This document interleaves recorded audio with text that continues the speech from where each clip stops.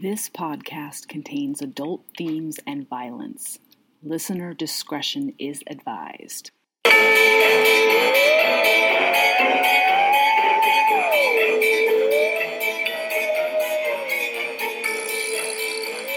Hello and welcome to the Bizarre and Fascinating Details podcast. I am Sarah and I've got a special co-host. Miss Darcy is joining me this evening. Say hi, Darcy. What's up, guys? For those of you who don't know about our podcast, it's usually me and my sister, but Darcy has been joining me a lot lately because she has a special talent with talking about murder and crime, which is super fun. On this podcast, we talk about strange stuff, crazy cases, and things that make you say, that was fascinating. In other words, if it's weird, wild, bizarre, and provocative, we're going to talk about it on this podcast. Today, we've got kind of an interesting show for the peeps out there. This one was actually suggested to me by Darcy, and can you kind of give me a little background as to why you thought we should do the podcast that we're going to do today, Darcy? Yeah, so we both we've known each other almost 10 years now, and just in talking about doing this podcast, we kind of both revealed to each other that we have crimes that hit pretty close to home for both of us that we had never told each other before. And I actually don't have permission to talk about mine, and it's I'm super bummed about that. Hopefully one day I will get to tell that one. But I did get permission to tell the story of one of my friends who grew up across the street from a serial killer. Whoa. And had no idea. Yikes. So, this is from my friend Liz. She is from Patterson, Louisiana. It's a very small town. So, first of all, how do you know Liz? So I work with Liz at school. And how long have you known her? But since I got here, so like a little over 2 years now. Okay. So does she understand and sort of know about your true crime sort of interest and the sitch with that? Oh, she is equally as obsessed. We talk about it all the time. And that's why the story is so crazy, because she was telling me this story about how she was grounded. She was maybe 10 at the time this happened, and she was grounded, and all of a sudden she sees a bunch of cops drive by, and she looks out her window, and there's just this whole crazy thing going on, and we're going to get into what happened. Turns out there was a serial killer who lived across the street, and she knew about this one incident happening because she kind of saw it but didn't see everything, but didn't know that there were a bunch of other things connected to him. So she went and asked her mom and some friends that she grew up with, and they were all like, oh, yeah, we knew it was a serial killer. And she's like, you know I'm obsessed with true crime. How have you not told me this before? This is crazy. So, this is all from, last week that I discovered this. So I'm pretty jazzed to talk about it. She might have to be a guest on the show at some point if she's so interested in true crime, because I'm sure she's got some interesting stories and viewpoints as well. I think she would have a blast doing that, actually. So this is, I'm going to tell the story. I'm going to talk about the victims first. I'm not going to get into the asshole that did this, because I want to talk about the victims first. So this is Morgan City, Louisiana. It's a very, very small area of town, and I believe it's pretty industrial. So this is the spring of 1978. Okay. There's a 16-year-old girl, Mary Leah, I believe her last name is pronounced Rodermund. She disappeared on her way to a pharmacy. A few days later, her parents received a phone call demanding a $5,000 ransom, and Mary Leah herself got on the phone to let her parents know that she was okay. But the kidnapper never gave a place to make the exchange, and they never heard from her again. Oh, shit. How old was this girl? She was 16. Okay, so she's a teenager. Yeah, they're all teenagers, and this all happened between January and May of 1978. Okay, so it was a little while ago. It's not a super recent one. No. So then Gordon Mark Cannella, who was 17, and Bridget Sons, who was 19, were abducted at gunpoint during a robbery of a convenience store. Bridget worked at the convenience store, and I believe Gordon was her boyfriend. And he would stay there with her at night because she was obviously concerned about working there at night by herself. So he would stay there with her. And they were both abducted at gunpoint. And Gordon's body was found later in a sugarcane field. And Bridget's body was later found in a septic tank. And the septic tank, excuse me, let me start over. And the septic tank is across the street from where my friend Liz grew up. Wow. So this is what she saw happening. I don't think she saw any recovery. I think she just saw a lot of police action. But this was right across the street from her. So they found and recovered the bodies in the mid-70s. They found them not long after they disappeared. Okay. So your friend Liz was a teenager, or was she a young child? She was young. She was a young child. Okay, but she still remembers it vividly. Yeah. Wow. That's got to be like a really formative moment when you remember the serial killer living next door. Yeah, I mean, it very well could have been why she's so interested in true crime now, you know? I don't know. We didn't actually talk about that, but that'd be an interesting theory. But then Judy Ann Adams, who was 15, and Bertha Gould, who was 14, they were taken when they were leaving a church fair. And this one, actually, there was a witness. And a witness said that he saw the girls get into a white car, and he was able to provide a partial plate. Adam's body was found in that same septic tank as Bridget. So there were two bodies in the septic tank that they pulled out. Ew. But Adams, have you ever been anywhere near a septic tank? No. It's a super, super disgusting place. So, like, can you imagine the poor rescue workers that had to get down into that gunk to do that? Yeah. And how disrespectful that is to a body to basically put it in shit. Yeah, and it wasn't, it was an industrial septic tank. So it was kind of like a welder's, like a warehouse or something. So it wasn't like a home that he was living in. But that's where he was living, apparently. Oh, good Lord. Yeah. And so Mary Leah and Bertha have never been found. And Liz says, she says, I remember when they found, this text says 3, but it was just 2. 2 women murdered across the street from us. The whole town went on lockdown. Life was never the same. We couldn't walk to the bus stops alone. Kids that used to ride their bikes to school couldn't anymore. And then she said, the third one, and I believe she's talking about Mary Leah here, is still believed to be buried in the cement of the Western Sizzlin. It's kind of like a Golden Corral, I believe. Oh, geez. They were building one at the time, and she actually went and looked it up, and the timing does match up. And that was always kind of one of the town rumors, but apparently, and she talks to people who still, I don't know if they still live in town or if they just talk to people who still live in town, but apparently that is still kind of a current theory. Wow, I wonder if there's some kind of ground-penetrating radar that could pick that up and see if... I think there is, but like when you're talking about cement, there's a lot of metal and like rebar that goes in that, so yeah. I don't know if that affects the ground-penetrating radar, but that's also private property. Right. So they'd have to get permission. That. And God knows they probably don't want the negative publicity from somebody looking for a body in their foundational stuff. Yeah, so her story, she says she was grounded and she couldn't come out of her room, so she was sitting and staring out the window, which faced the highway.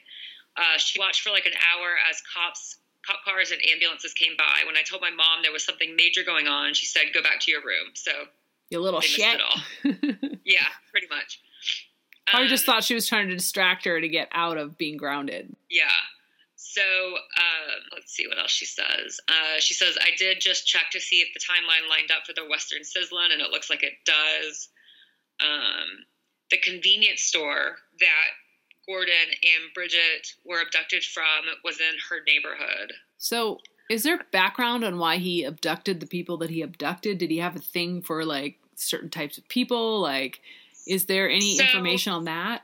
So the partial, they were able, when Judy and Bertha were abducted, there was a witness and they were able to give a partial plate, and that was traced back to this guy named Robert Carl Hohenberger. And he was a former volunteer deputy from California who I believe had just recently been released for raping a woman in Riverside. And he made his way to Morgan City kind of as a transient. And he got a job as like a welder or something. So he had a little bit of construction type job background. Yeah, I think so.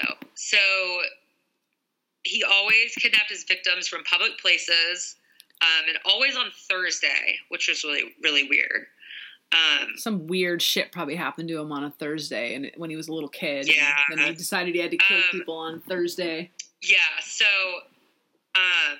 he skips town, and they actually arrested somebody in Louisiana as an accomplice, and this guy confessed. I don't have his name, but he confessed, and that's how they found out about the 2 bodies that were in the septic tank. Oh, geez. But Robert... So had this guy not confessed, they would never have found him? Probably not. Oh, they my would have God. just found the boyfriend that was found in the sugarcane field was the only one they may have found, yeah. That's horrifying.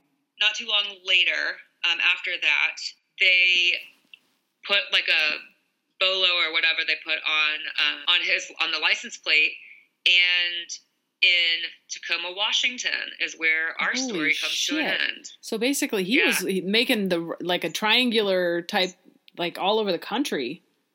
Right. So police lieutenant Erling Marvik was shopping for a second car, and he answered a newspaper ad for a 1970 Valiant.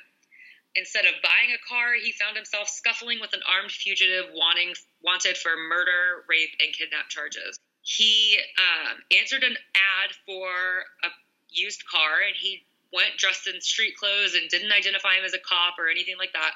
And he visited the apartment where Hohenberger lived, and it was in a commercial industrial section of Tacoma, so not a residential area. So he says he felt there was something rather suspicious about the situation. Yeah. And it was a Louisiana car. And he said that Hohenberger said he was living alone there and that he was broke, and he just needed to get rid of the car to get some money. So the police officer thought that seemed really fishy, so he ran a check on the computer, and it was registered to a Frank Henry Green, which was an alias used by Hohenberger in Louisiana. And so obviously that pinged it, and so they go back to arrest him the following day. Basically they get into a fight, and he pulls out a gun. A kerfuffle. The way this story says is that the gun went off. Oh, I'm sure it did. Yes, did he shoot himself? Did they? You know what I mean? But no one cares. He's dead.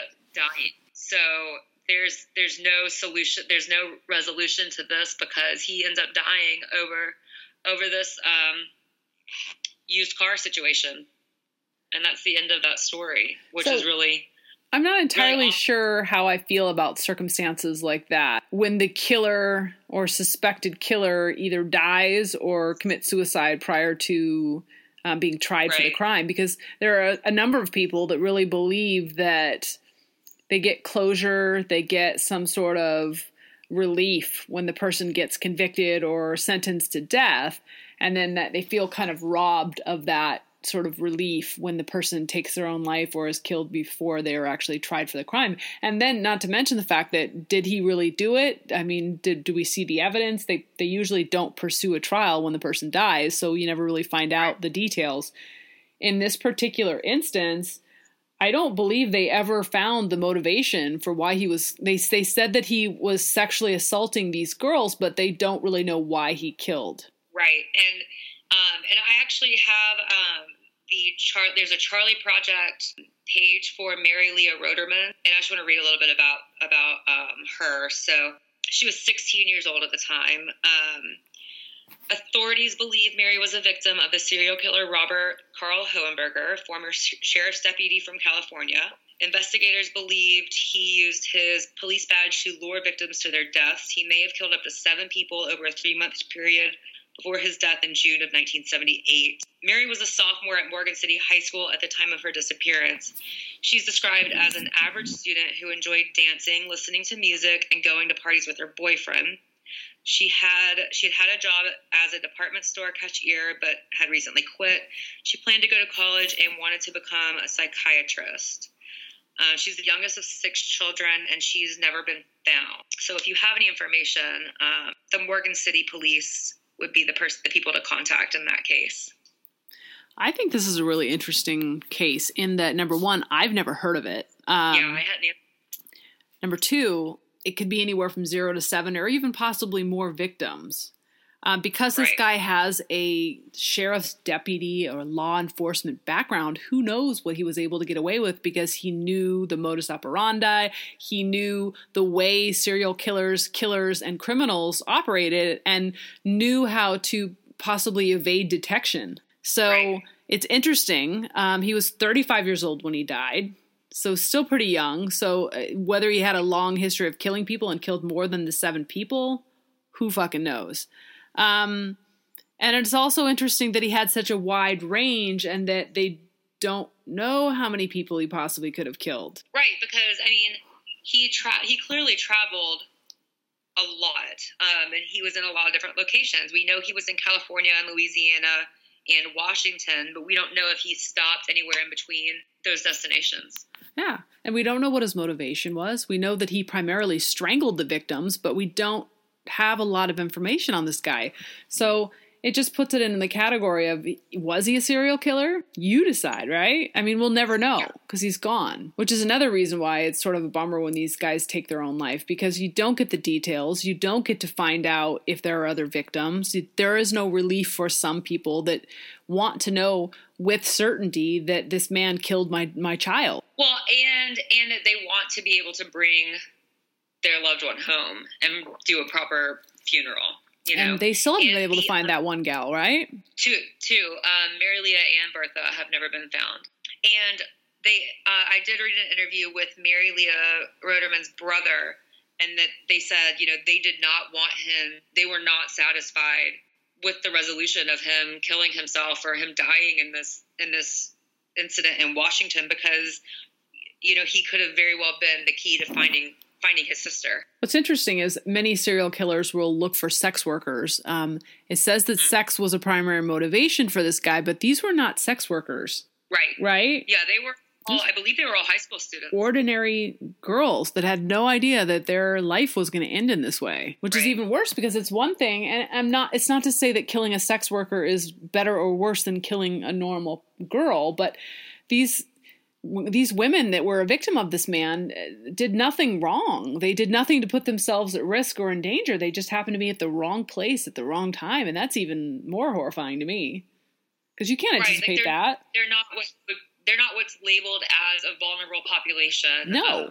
Right, wrong, good or bad usage of that term. But no, I mean, they were just high school girls that were, you know, they were working, or they were running errands, or they were going home from church. I mean, just everyday activities, and they were just taken off the street.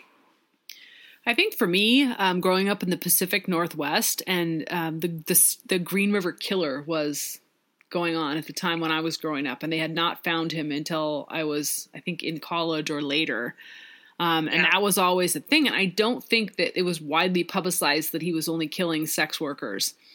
So there was this sort of end of innocence, I think, for my generation in many ways, because we found the Dahmers, we found the Bundys, we found these horrific serial killers during this stretch of time from like the mid 70s through the 2000s, where we found the BTK killer and all these other men who would just randomly or have some pattern in their head where they would find, you know, a woman with brown hair parted to the side, and that was what they found what they wanted their victims to look like. So if you happen to have brown hair that parted to the left-hand side, you were fucked. And there's no way of knowing that. And you wouldn't necessarily have any way to put yourself, I mean, you know that if you are working as a sex worker and you are taking drugs and you are hanging out in certain places, that your risk of something happening to you in a criminal sort of an element are increased significantly. But if you're just a normal person, say the girls that were in the Chi Omega sorority in Florida, like they were just normal girls doing normal things, not breaking the law, not doing anything dangerous in their sorority house, and they were a victim. Well, and sex workers and drug users and things like that, that's not the only reason that those populations are chosen. It's a large reason, but a very big reason is that they're generally transient communities. They're more difficult to track. There's fewer people that are going to report them missing, and they're less likely to report any assaults to the police. Right. And then the police are less likely to put a lot of energy into finding them as well because they're sex workers. Right. They're pretty much written off as worthless in many ways. And it's getting better, I think, but through the 70s, 80s, and 90s, I mean, it was pretty bad. I mean, there was a complete lack of any kind of paying attention to that segment of the population by police forces. They just didn't care. Well, and the Green River Killer, like he literally said he was ridding the streets of trash. Like that's what he thought his role was. And I got to tell you, living in that community up there and being a part of a particularly conservative and religious background, there were many people in those sorts of backgrounds that said, great, if you're not doing bad things and putting yourself in that position and getting in trouble, then you wouldn't be a victim. So he's doing us a favor. It's just, it's appalling. But like there was such a different viewpoint back then. And we've come a ways since then. I think there's still a long ways to go. But I remember people saying stuff like that, like good riddance. Yeah.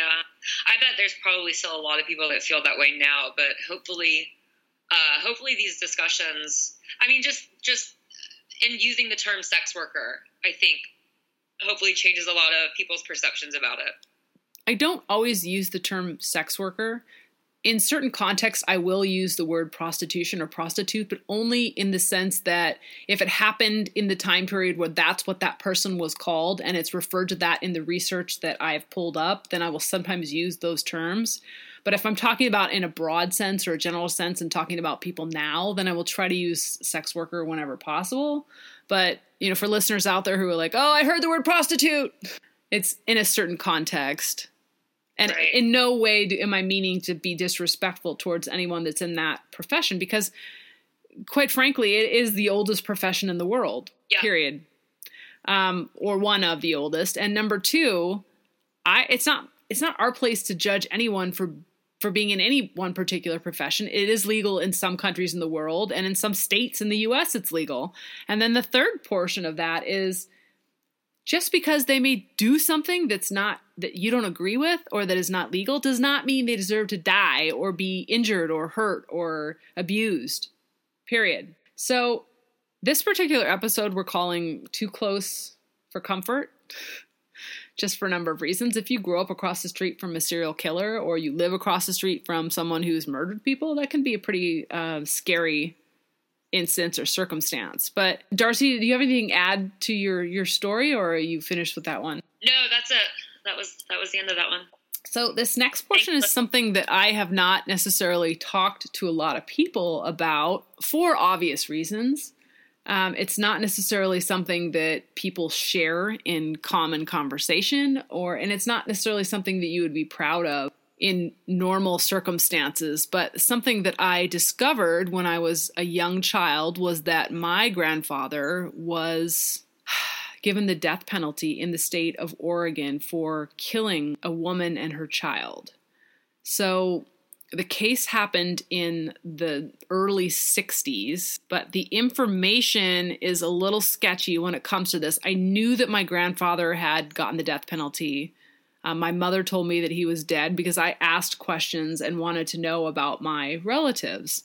And she told me when I was probably about 10 or 11 about him, but she didn't have a lot of detail. So I did a little research. There's a little bit more information on the internet about him. His name was Leroy Sanford McGay, and he was indicted for the murder of Ron Cameron Holt, a child 23 months of age.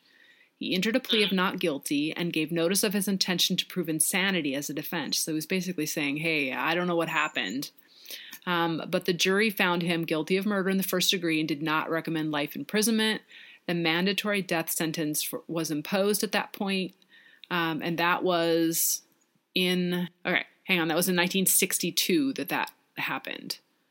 Oh, wow. It was affirmed May 23rd, 1962, and it was argued in front of the Supreme Court of Oregon April 9th, 1962. So obviously when somebody gets the death penalty, there are a number of appeals that go forward after the initial case in order to try to prove that no error happened during the trial, nothing untoward happened during the trial, so that person could justly be put to death for their crimes.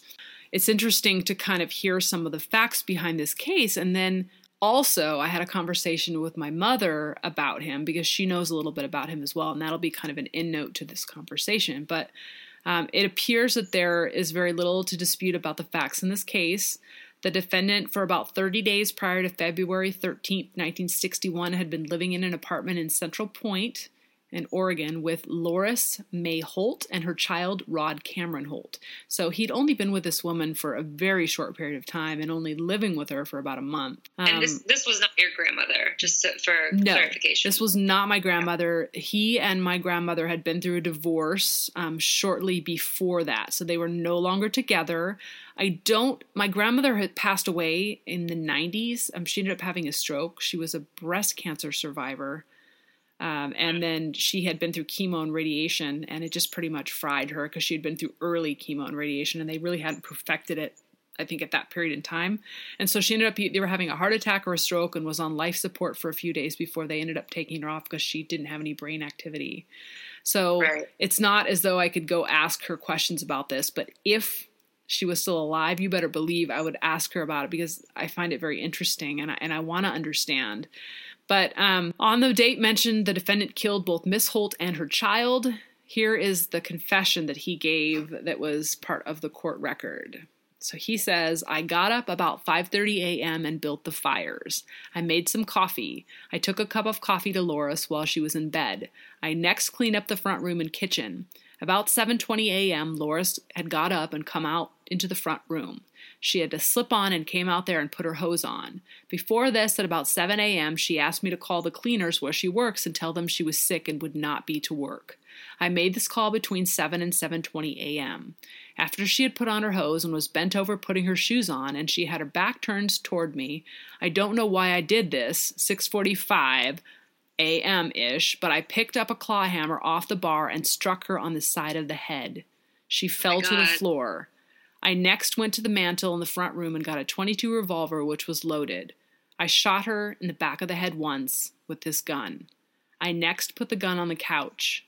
I picked her up and drugged her to the bedroom closet. And this is his direct testimony, so some of the grammar and language in it is not necessarily the neatest and most tidy, but this is his exact words.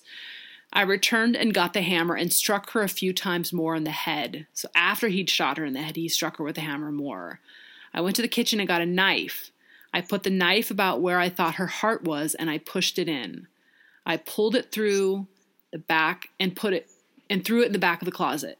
I went back to the front room and picked up the gun. I returned to the bedroom and put the gun in the dresser. I next looked in the closet at her. I came out of the closet and looked at the baby, and it was asleep. I was wondering what to do with the baby. I did not want it to go to the wrong people like his father, so I struck him with the hammer on the head while he was in the crib. I next picked up the baby, hammer, and blankets and carried them to the closet and put the baby beside her. I also put the hammer down there. I returned to the bedroom and took a blanket or quilt off the trunk and covered them in the closet with it. I put the gun in a paper bag. This bag had a towel, shirt, and a thermos of coffee and a few personal items in it. I left the house and the front door locked as I left. I put the bag in the car. I could not get the car started. I returned to the apartment to see if I had left something and also to leave the car keys and took another look at them. I wanted it to look as someone had broken into the apartment, so I went outside to the bedroom window and cut the screen with my penknife. I returned to the bedroom and opened the window from the inside. I put the table with the TV on it against the front door. I also pushed a chair against it. I left by way of the bedroom window. This is interesting because he did not get tried and convicted for the death of Loris May. And I think the reason for that was because he was pleading insanity, or they thought that he was going to plead insanity. So if you think someone is going to be getting off or have a good defense to whatever you're charging them with, you are obviously going to charge them with something you think you have the best chance of winning a case on. So It is therefore less likely that he could plead temporary insanity when it comes to the child. He could always say that they had a lover's quarrel and that he lost his mind for a moment because she said something nasty to him and that he killed her at the spur of the moment. And then there would be more issue as to whether they could actually convict him of that crime with the adult female. Whereas the child, there is slightly less opportunity for him to be able to successfully claim an insanity defense when it comes to a small child. Well, and in his confession, he basically says he decided he was going to kill the child. Yeah. And he thought about it, put some time and effort into the killing of the child and what would happen to it if it lived and the mother died. But interestingly enough, there's a little bit more information on him. He was the last person to die in the gas chamber in the state of Oregon before they put a moratorium on execution. They since lifted that, but he died in the gas chamber on August 20th, 1962, they say, for killing a child with a hammer. The time period between sentencing and execution was really, really short back then. Isn't that crazy? And I didn't realize it was so short even up to the 60s. I knew like 1920s or 1800s, it was very short, but I did not realize in 62 that it was just a matter of a couple months. Yeah, and they pushed whatever stuff through that they could in a very short period of time. But I also looked up, there's a picture of him. See, the thing with my grandfather is he was from what I understand, because I had a conversation with my mom shortly thereafter, after reading this article and finding most of this out. Like I said, I knew that he had been given the death penalty. I did not know whether it was the electric chair or the gas chamber. For a long time, I thought it was the electric chair, but it actually was the gas chamber. So for a long period of time, I thought that it was the electric chair, and I told a couple people about it, but not because I was necessarily proud of it, but because I wanted to freak them out. Like schoolmates that I was annoyed by. I was like, hey, my fucking grandfather did this. Don't mess with me. I have this in me. But from what I understand, he was in the military. And I was trying to find, I had previously found he was a corporal in the U.S. Army. He was not a bad-looking guy. He was born in St. Helens, Columbia County, Oregon.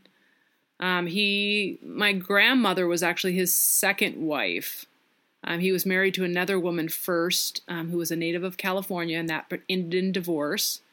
He then served in the U.S. Army during World War II. He enlisted at the Presidio in Monterey, California, and later worked as a logger. So it says in 1962 he was put to death for the double murder of a mother and her 2-year-old daughter, but this is incorrect information. It was actually a little boy, which was interesting because I had always thought it was a little girl too, until I actually read the case and it confirmed that it was a boy. But he was the last person executed in the gas chamber in Oregon. In 1964, Oregon voters repealed the death penalty. This remained in effect until 1978, when the voters approved a ballot measure to reinstitute the capital punishment by lethal gas. So he was in the military. He was a very kind of strict disciplinarian, from what I understand. And the other thing that my mother relayed to me about him was that he was very, very charming, and he was a pathological liar. She told me that it's her belief that he was a serial killer and that he got caught after having killed Loris, the woman that was the last woman that he killed, but that he had spent a number of years prior to that in the logging industry up in Alaska, and that she believes he killed other women up there. There were disappearances and there were some things that were a little bit shady and sketchy, that he had come back down to Oregon after they happened, and because the system wasn't hooked up back then, and they didn't have a lot of the crime evidence, and they didn't have electronic databases linked, that it was a lot easier to commit a crime like that and then leave, and then no one would find you because they didn't do the DNA wasn't there and all that kind of stuff. So she believes that had he not been caught in the last instance, that he would have killed more, and that he did kill prior to having killed Loris and her little boy. How was he caught? Do you know? It doesn't say. There's not a lot of evidence when it comes to this. There's not record behind it. And did he have a history of violence, like with your grandmother or with his first wife? Do you know? So it's my understanding that he was severely abused as a child. He went through very, very, very dramatic and drastic child abuse. They locked him in the closet. He was not allowed to eat sometimes. He was beaten severely. He was chained up like a dog and just treated, just abused horribly by my great-grandparents. He had a temper.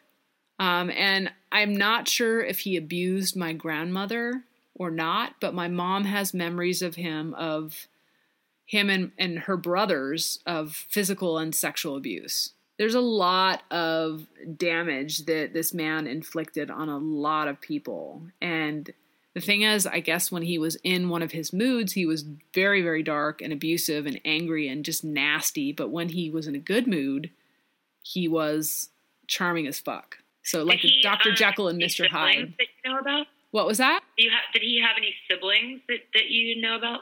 I don't know. I know that when you look up his name, it does not list or talk about my grandmother and his kids. It talks about his previous marriage and his previous kids, but it does not talk about my grandmother or her kids. And my mom is like relieved by that because she doesn't want to be associated with it. She doesn't want anything to do with it. And she actually had told me she didn't want me to talk about this on the podcast. But, it's a matter of public record, and I don't mention her name, and she doesn't have the same last name as me. I feel like, and not to mention the fact that I don't really understand what there is to necessarily be ashamed of. I have nothing to do with this. I never knew the man. I had nothing to do with him. And my mother, I think he left when she was very small. I think she was born in 1957. So I think she was 7 or 8 or maybe younger than that, probably 5 or 6 when he left them. So she doesn't have very many memories of him. But it sounds like what she does have, those are very sensitive and he had I think a bigger impact on her brothers than he had on her because they were a little older.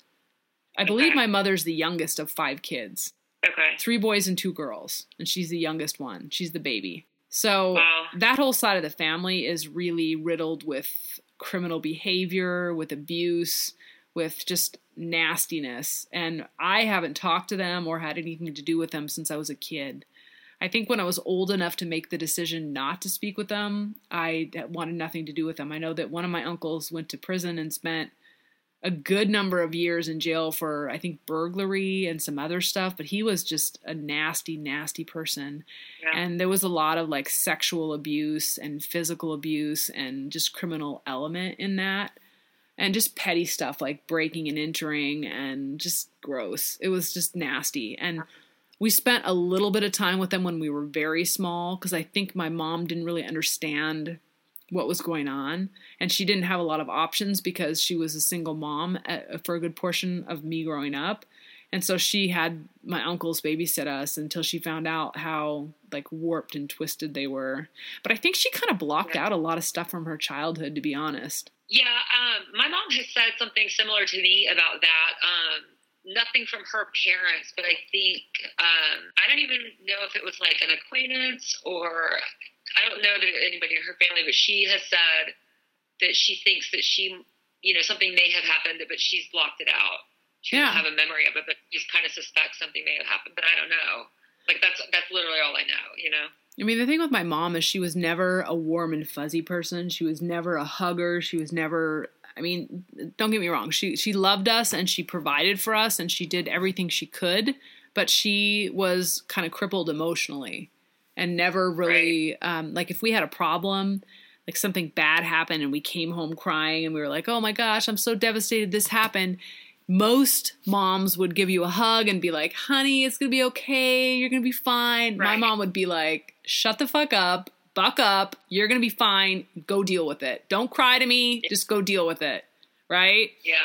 So I remember just never having a mom like, you know, I always wanted the Leave It to Beaver mom or the Brady Bunch mom that would, you know, cuddle you when you were crying and tell you, you know, everything's gonna be okay, sweetie, and give you a nice big hug. And I think everybody probably wants what they, like, the opposite of what they had, because I have known people that have had that Leave It to Beaver mom, and it's like hovering, you know, it's like, all right, that's too much.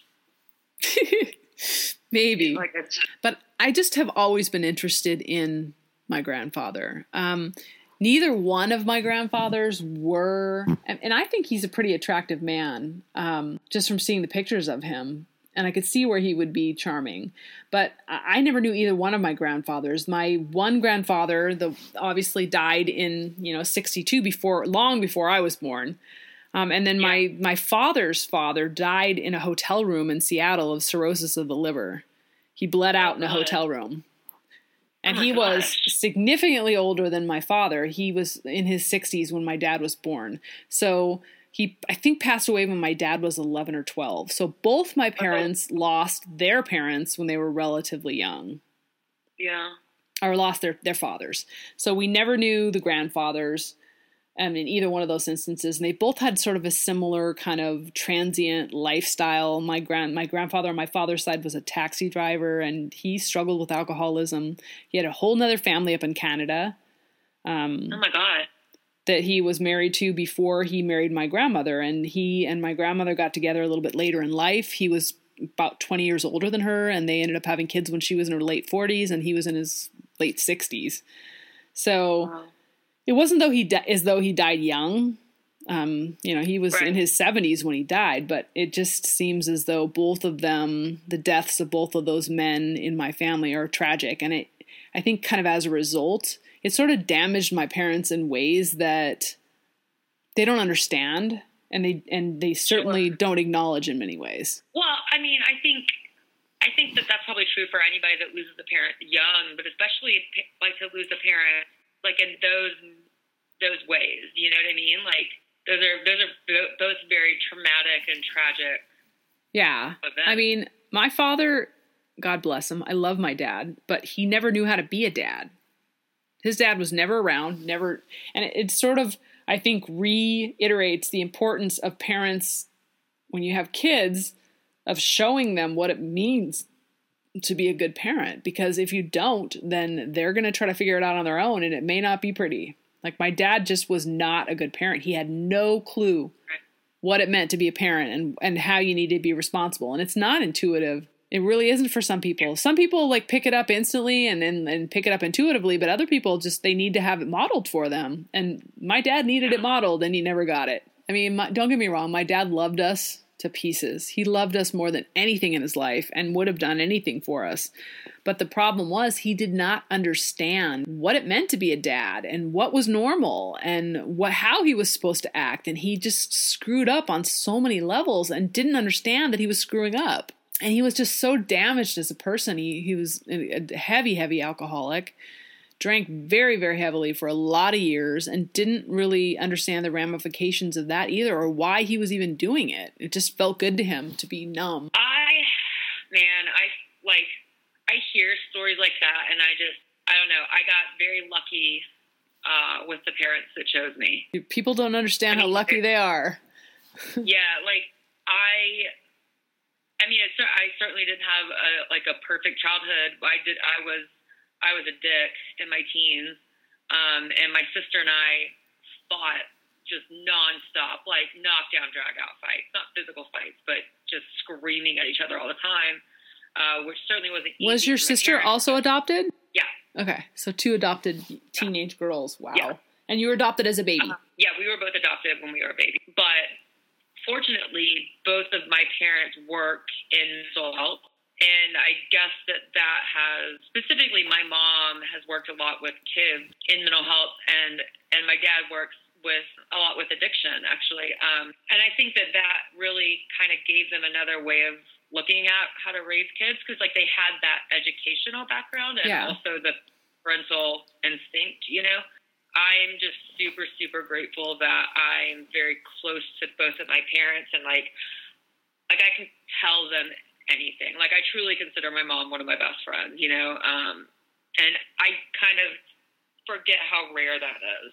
Oh, yeah, it is. And I love my mom, and I have a better relationship with my mom than I ever have. But when I was a kid, I was the parent, and my parents were the children. And that shaped who I am today. But I wonder in many instances, and I have for years, sort of what was going on in my grandfather's mind. What would it feel like to hit her in the side of the head with a hammer? Like, there's all kinds of accounts of him just saying, well, I just wondered what it would be like to hit her, and so I hit her. Like, what was going through his head? Was that actually what happened? Was he lying? Like, what? Right. Like, the guy was a manipulator. Right, that never happened. So obviously he was saying what he thought he needed to say to be able to plead an insanity defense. So what really happened? And you know, and I wondered when you were reading his confession, did she actually ask him to call her work? You know? Yeah. Is that just something he put in there? Maybe he killed her. Did she tell him to leave? You know? Did she say, I'm done with you, please leave? And he got pissed and killed her? Like, I wonder what happened and what happened in his mind to where he would ever think that it was acceptable and okay to kill somebody. Yeah. I mean, I don't know. I think that's kind of like the reason we're all so interested in this whole true crime phenomenon, right? Like because we're not those people that do those types of things, so we can't understand that mindset. Like, it's like trying to use logic to explain an illogical thing. Like, you just can't get there. Yeah. Well, I mean, in my head too, I think this is my blood. What if this mental illness or whatever it is that he had is genetic? What if one of us has this? He had 5 kids. No, actually he had more than that. My mother was one of 5 kids, but he was actually married before my mom and had kids with that woman as well. So is this something that's genetic? Well, if it is, it's not like it's a predetermined destiny. Is this an environmental? Is this an environmental thing, or is it a genetic thing? And will one of us have that? It's a darkness that exists in you. And is it a genetic thing, or is it an environmental thing? I think darkness exists in everybody. And I like the people that say, oh, he would never do something like that. I think that's a crazy thing to say. I would never say that about anybody I know. I just wouldn't. It's not that I think people would do that. It's that I would never say that nobody I know would ever kill somebody. Because as soon as you say that, you get proven wrong. Yeah. And it's just like, I don't know what scenarios are going to happen. You know what I mean? Like, I don't think anybody I know would intentionally do something, but I also have no idea. Like, I would just, like, everybody has darkness, and everybody has moments where they don't feel in control. But I think the difference is, the reason is that you haven't done this. How old was he when he died? 35. No, that was not him. Sorry, he was not 35. He was 41 when he died. So he was pretty much my age when he died. And you haven't killed anybody. Yeah, but there are serial killers who waited a little bit later. People who've killed that have waited later. I think the average age is like 28 to 32 of when people start, like serial killers start. I'm not saying I'm going to go be a serial killer. Like, that's not, I don't think that's in my future. Well, I'm just saying, like, these are choices that we make. It's not an uncontrollable thing. But I also wonder how much his military service played into it too, because World War II was an awful, awful war. Did that play a part in it? Was that something that created this in him to where death wasn't a big deal because he'd seen it already? I mean, well, first of all, did he actually serve overseas? That's a question. Like, a ton of people joined the military and didn't go anywhere. But also, if it just became this whole phenomenon, I think we just would have seen a lot more of that, of this story. You know what I mean? Like, we would have had how many people coming back not thinking death was a big deal? Well, I mean, there are lots of stories out there with soldiers and veterans that came back and had a very hard time fitting back into society. That's not a new phenomena. No, certainly not. But what I'm saying is I don't think that's what this is. Also because this was almost 20 years post-World War II.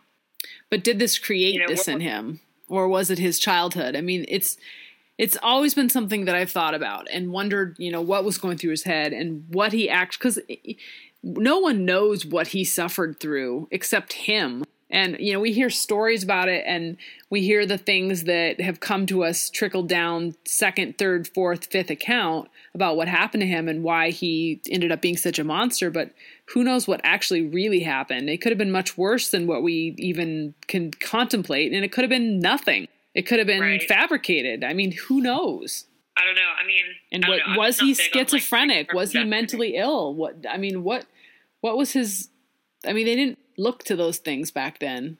They really didn't. They would have caught schizophrenia, because that would have been, schizophrenia shows up when you're late teens, early 20s, and that would have been about... It was the 60s. Did they really, like, diagnose that shit before they put somebody, you know, convicted somebody? I'm saying it would have shown up when he was younger than that. It would have shown up when he joined up in the military. Would it? And they would have seen... Yeah, schizophrenia typically presents when you're late teens, early 20s. I mean, there are people that can hide it pretty well. And it's not like the medical exams for the military were comprehensive back then. They were just looking at your flat feet and make sure that you could see. That's what I'm saying. If you got kicked out for flat feet, you're going to get kicked out for auditory hallucinations. Yeah, but how thorough were they when it came to that shit back then? I'm just saying. I think they would have caught it. I don't know. I don't think you think he was a sociopath and not a psychopath. There's no difference. So he's not like schizophrenic. He's just like a master manipulator. I don't know what he is. I'm saying I wouldn't say schizophrenia, because the other thing is people with severe mental illness are not much more likely victims of violent crime than commit violent crime. It's funny because I remember being in like junior high, and there was like this group of girls, and I remember them just like being really snotty to me. And I remember just thinking, what can I say to these girls to just get them to shut up? Because they're so obnoxious.